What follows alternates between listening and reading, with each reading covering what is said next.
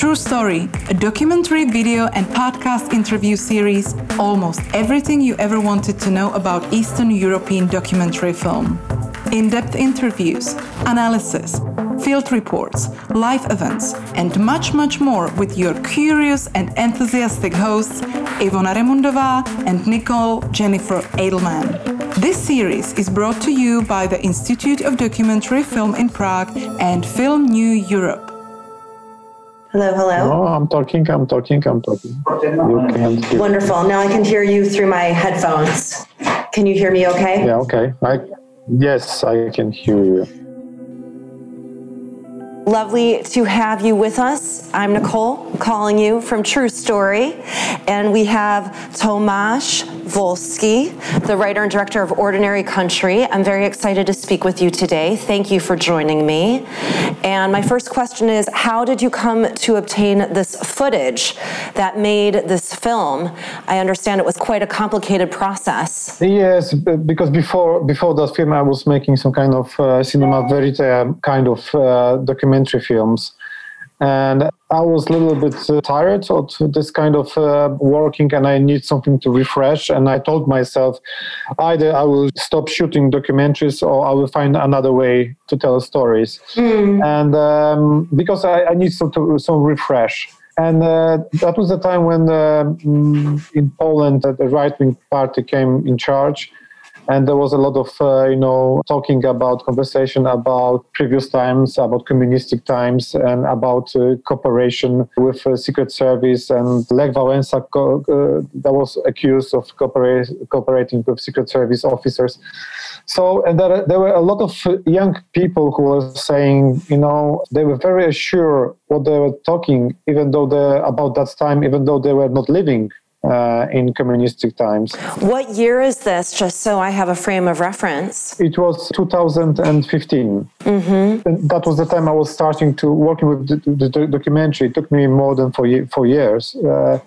But coming to the point that I was talking about, that these people, I was surprised that the young people younger than me, that, for example, they wouldn't cooperate with Secret Service, even though they didn't know what does it mean. And that you could lose your job, your wife, your husband could lose the job, your kids couldn't go to the good schools or to the high schools, and that would be very problematic if you reject cooperation with Secret Service. And I was thinking, okay, maybe these people do not know what the communistic times were. Even me, I don't know. I mean, I was 12 when communistic country was over here in Poland. So, my childhood wasn't, on the barricades or fighting with a militia. I was completely in a different world. So I also wanted to go to the journey to the past, to be more sure what happened that day. So I decided to go to the archives, to the Institute of Remembrance in Poland, and I started to dig in the archives, but not to find the archives not about the famous politicians that were followed by Secret Service, but my goal was to find if there. That was the time when I was starting to digging. If there are any footage or materials about, let's call it normal, ordinary people, or maybe about ordinary situation, I don't know, in kitchen, with kids, the normal stuff that happened everywhere. Tomasz Wolski is a member of the Guild of Polish Documentary Directors, the Polish Film Academy, and the European Film Academy. He is the director of the short film Daughter, Grand Prix at Angers Premier Plan, and the director, editor, and cameraman of 13 documentaries awarded at many international festivals, including the Los Angeles Film Festival, Palm Springs Film Festival, Punto de Vista, and more. I thought that would be interesting, that there might be a parts of the recordings or these archives that shouldn't be interested that should be in this part that the Secret Service was interested. They didn't. I'm thinking that they were not interested in how you make a soup, for example, or your fight with your husband about children. And for me, that was interesting because that was some kind of step into the privacy, because that was the information that could be used against you, even though they are nothing special. Yes, that was one of the things that I found most interesting about it, is that these seemingly innocuous moments, the Secret Service seemed to find very important, you know? So before we get into that, though, as a Pole and as a filmmaker, how does the footage make you feel? I mean, I'm sure you looked at a lot of footage. You chose the footage that we see as an audience member. And when you look at it, without putting too much on it, how does it make you feel? How did it make you feel when you first looked at it? You know, that was really hard feelings. I mean, because you have this... you know that these people were shot without knowing it, and that someone was following them. And no, it was like digging at. I mean, somehow it was like digging in some private lives that people that were not aware. Some of them were not aware. They are followed by the Secret Service. The camera is following them, or the mic is recording. So I feel terrible at the beginning. And even though when I start to edit this film, and of course I get used to this. It's a normal situation. It's the same when I was shooting a documentary in the hospital. I get used to this, pictures that I was shooting. When you edit and when you look through your footage, you get used to this. I don't know. There's people that normally you just turn around and do not look at this. So that was the same situation here. But when we watched some editing with my producer, Anna Gawlita, she didn't like it at all. I mean, not the film, but the whole general feeling that she has was like, I don't know. Maybe I shouldn't watch this. Film New Europe is one of the top news publications for film professionals around the world, with news about 18 countries delivered to its audience daily. Join the network of Europe's most successful film professionals at www.filmneweurope.com.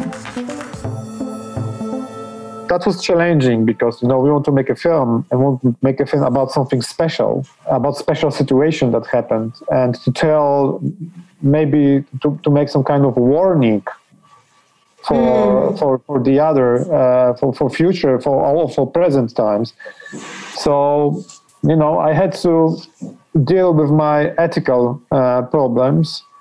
And I made some kind of statement for myself that I will avoid situation that someone that was shot that days can be recognized today. So what does the title mean to you as a Pole, as a filmmaker? There is a title, An Ordinary Fascism. But for me, of course, I didn't want to go that way, but for me, it was like, an ordinary country is like, first of all, it's about an ordinary life that was followed by Secret Service, about ordinary stuff. And I treat this ordinary as in opposition. That wasn't ordinary, that wasn't normal.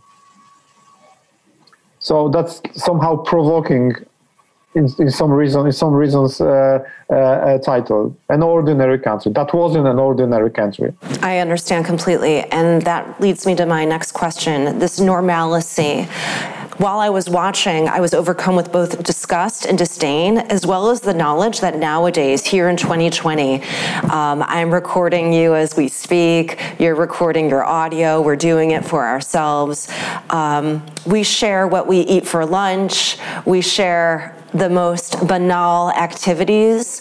How do you feel about that, knowing that you made a film about banal activities, and here we are in a time of surveillance, but we are choosing it willingly? Yeah, I never treated this film as a historical. For me, this is some kind of costume like a historical costume to tell something else. I didn't want to just tell a story what happened, 50 years ago. For now 20 years, the Institute of Documentary Film has been helping documentary filmmakers and their audiences to discover and uncover a wide range of topics, from important social issues to intimate stories of interesting people. Documentary is no longer perceived as merely descriptions of reality in distant cultures or animal life. Documentary film has become a key catalyst of critical social change, reflecting human challenges and identifying laws or cultural rules that no longer apply, while deepening the artistic practice of filmmaking.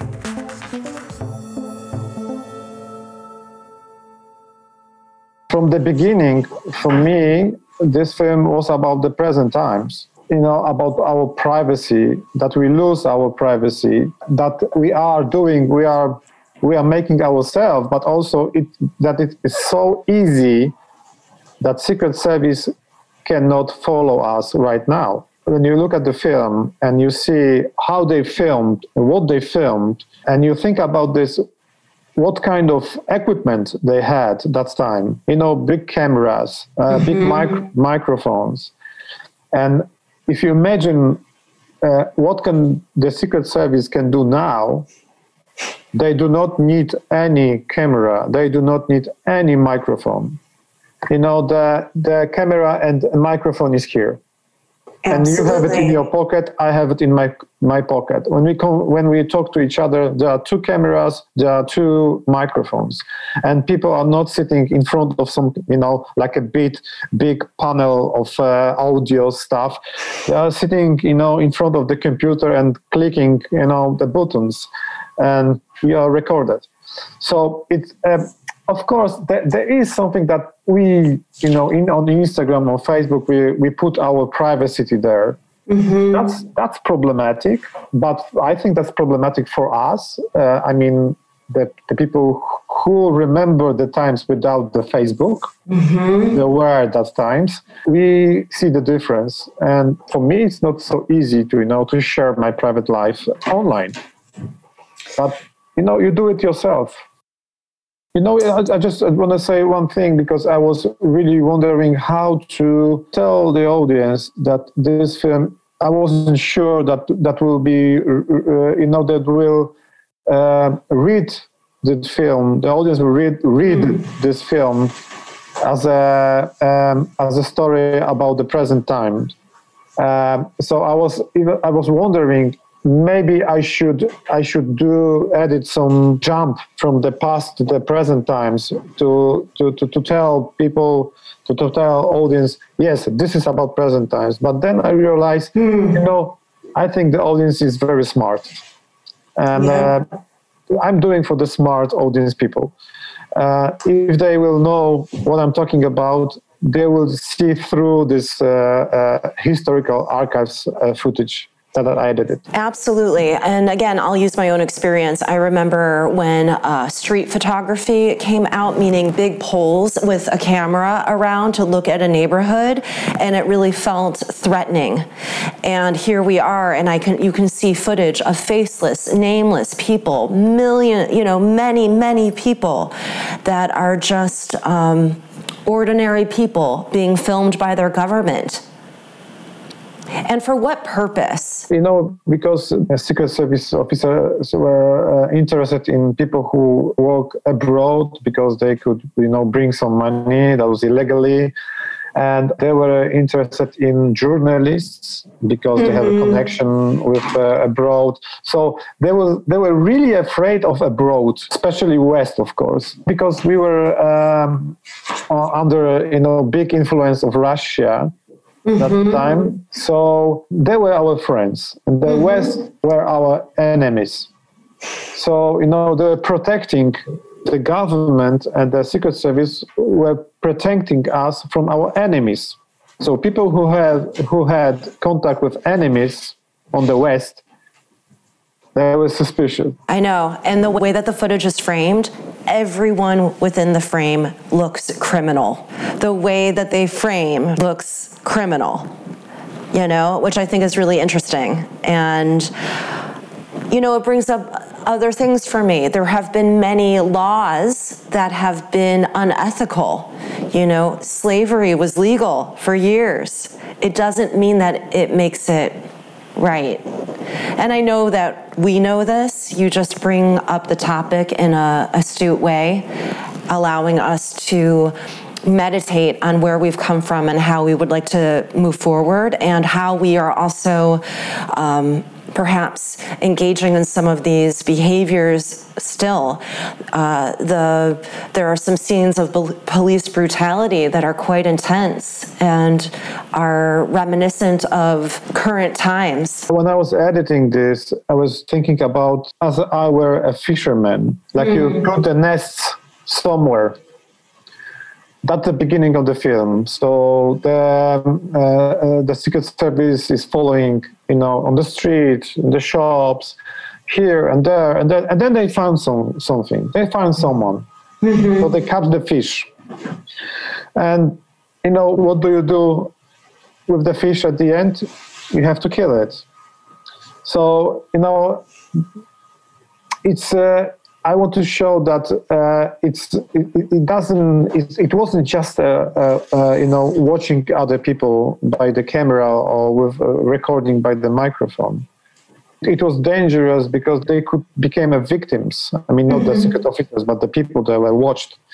And even for me, for example, there's a scene about illegal petrol station that the old big trucks come. And they take the fuel out of the trucks and then take it to the others. And I was wondering, okay, if it's still a topic of my film, because that was illegal, as you said, like a slavery. That was illegal that time. Because, you couldn't buy, you have to have the cards to buy, chocolate. You couldn't just go to the shop and buy chocolate. You have to have like special cards, and you could buy only one piece of chocolate. Or it was the same for a fuel. So people were avoiding this regulation because they want to travel, they want to go somewhere, they want to work, whatever. So I was thinking that it's my topic of film, that people want to have a better life. And it tells a lot about that time. And that was illegal, and they were criminals. But it doesn't mean I do not treat them as criminals. I treat them as a people who really want to make their life better, because the government was not able to do this. Well, you ask a very important question, and I think about this a lot. What makes a criminal? Who and what are we framing with that language?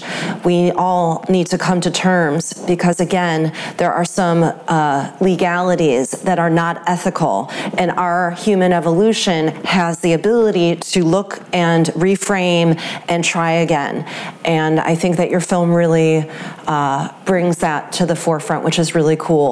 Is there anything currently happening that in Poland that you would say is reminiscent of the citizens' militia? In terms of politics, there's happening a lot of things that we are really worried about.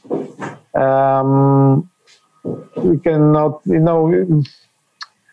There is no, very simple connection between the communistic time and present time. But for example, in film there are the scene when the police officers comes into the room and to check the room, and they found the Playboy magazine and gay magazine. Yeah. And that was the something that they were interested. I mean, if they found you are gay, they could sabotage you. And what is happening now in Poland? The LGBT community do not have a good life here right now. Yes, there's the people. The politics officially say that they are normal. They are not normal people. So it doesn't change a lot.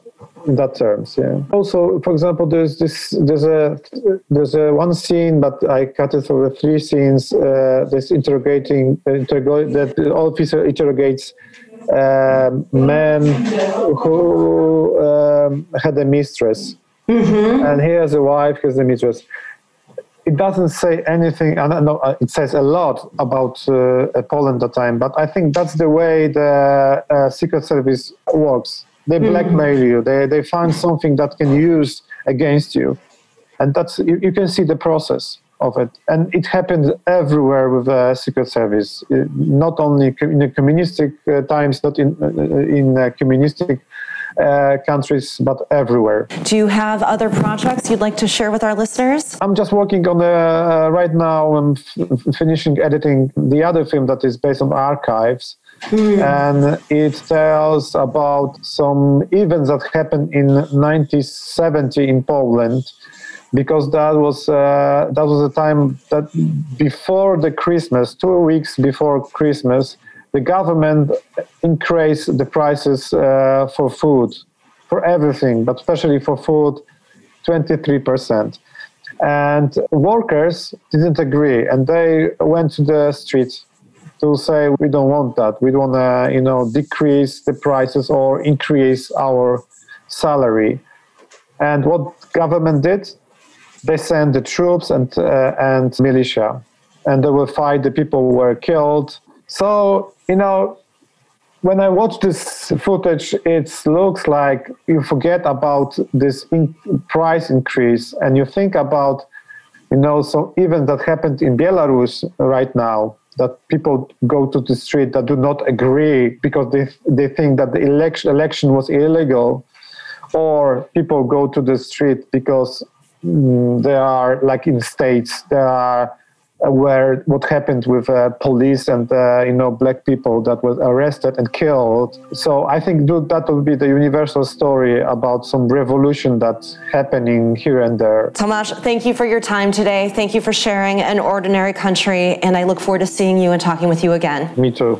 Okay. In person. Yes, in person. Have a wonderful, wonderful day. You too. Thank you.